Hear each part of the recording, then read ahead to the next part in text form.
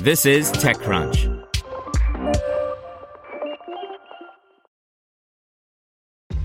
This episode is brought to you by ShipStation. You know, some things take a lot of work, like sending little robots to far-off distant planets. And just as that's challenging, so too is running a successful e-commerce business, especially when there's so much to do. So I want to introduce you all to ShipStation. Now, I love using ShipStation because of its easy-to-use dashboard, which makes managing orders and printing labels a breeze and super smooth. Oh, and the customer service is just out of this world. It's exactly what you need to help grow your business. Sign up for your free 60-day trial at shipstation.com/technews. That's shipstation.com/technews. This is TechCrunch. Japan's biggest drone maker sets its sights on the U.S. by Brian Heater. This week, 10-year-old drone company ACSL announced plans to enter the U.S. commercial drone market. The firm has already taken a sizable bite out of the market in its native Japan with a certification from the country's Ministry of Land, Infrastructure, Transport, and Tourism, as well as a deal to provide disaster support for the Fire and Disaster Management Agency. It says it's the country's largest by headcount, revenue, and market cap. The U.S. is a no-brainer for a company like ACSL. It's a massive drone market, but government use has been stymied, in part by blacklisting. In October of last year, for instance, the Department of Defense included DJI on a list of Chinese military companies.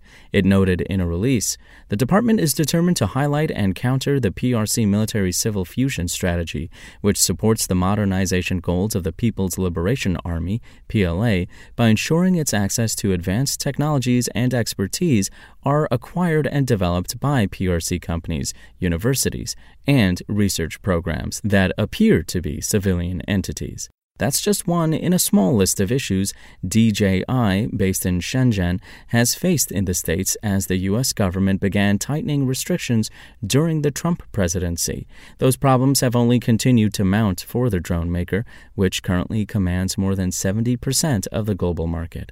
While DJI drones have remained popular among consumers, government contracts have been an entirely different story. The bands have proven a boon for U.S.-based Skydio, which hit a $2.2 billion valuation in February, months after scoring several large government contracts. This news finds ACSL building out its U.S. team.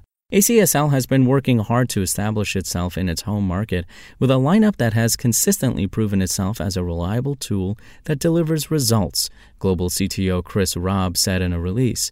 We began arranging product demos for potential U.S. clients late last year. With the opening of our subsidiary here in California, I am making the U.S. my base to be personally involved in our activity in the field, meeting these clients, demonstrating our capabilities, and learning about their needs.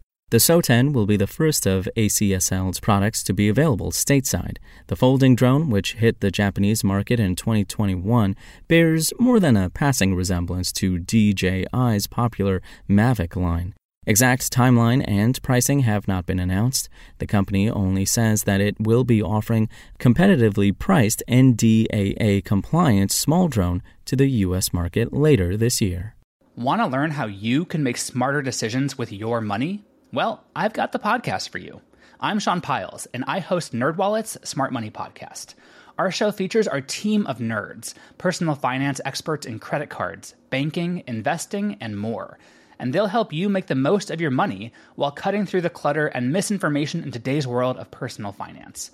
You'll get clarity on strategies to help you build your wealth, invest wisely, shop for financial products, and plan for major life events. Listen to NerdWallet's Smart Money Podcast wherever you get your podcasts.